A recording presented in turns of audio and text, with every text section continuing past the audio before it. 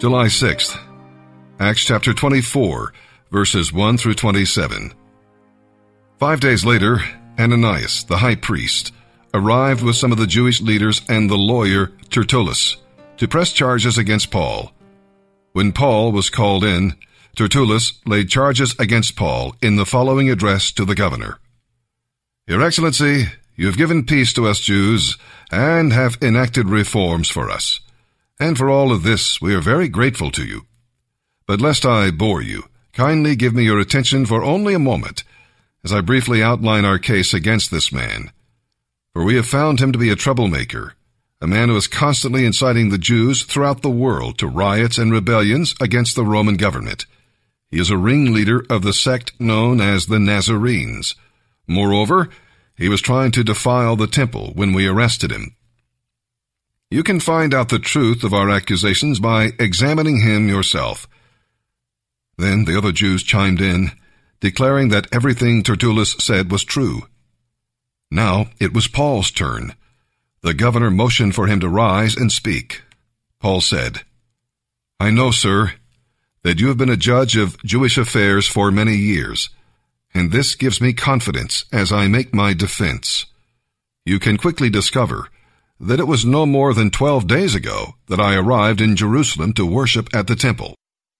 I didn't argue with anyone in the temple, nor did I incite a riot in any synagogue or on the streets of the city. These men certainly cannot prove the things they accuse me of doing, but I admit that I follow the way, which they call a sect. I worship the God of our ancestors, and I firmly believe the Jewish law and everything written in the books of prophecy. I have hope in God, just as these men do, that he will raise both the righteous and the ungodly. Because of this, I always try to maintain a clear conscience before God and everyone else.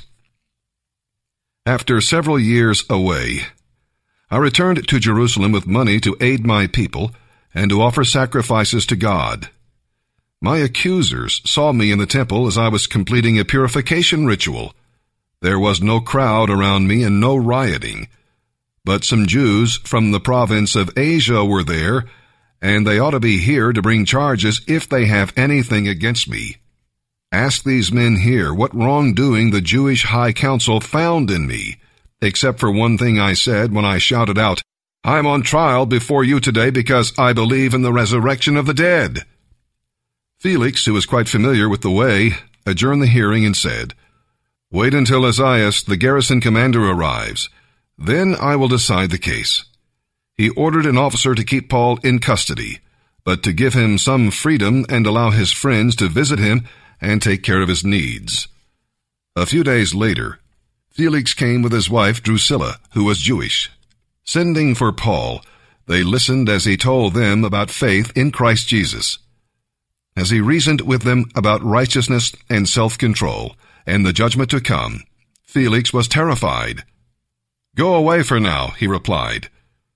When it is more convenient, I'll call for you again.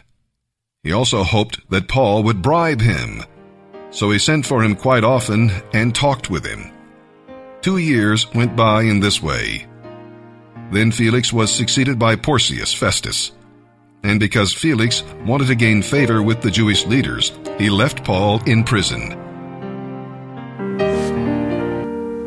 Good morning, this is Mark Matthews with this morning's poetic inspirational message.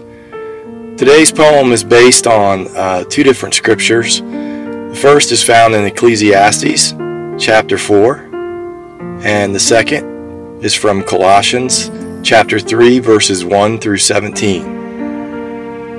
It's entitled, Solomon Salute. We bit on his bait, chasing after the wind. Life is a fool, let each day then begin. For all was afoot, beginning with night, with soul-bending sin and avoidance of light. The days were nights and the nights were too. Soul seeking self fell caged in his zoo. Big ones, small ones, come see them all. Which animal were you at the time of your fall? Envy, toil, anger, and strife, those were ingredients that made up our life. Everything meaningless under the sun. We miserably struggled to get it all done. But now by grace we have been chosen to come, given by God, made good through the Son. The Holy Spirit now fills us within, no longer the animal that's drowning in sin. Meaningless measures of manipulative plight fall to the powerful hand of God's might.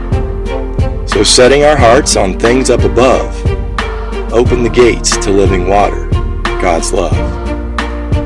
Resetting our course and putting Him first vanquishes meaningless quests of the worst.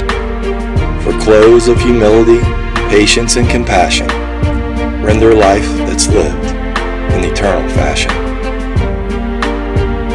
Thanks for listening, everyone, and may God bless you all.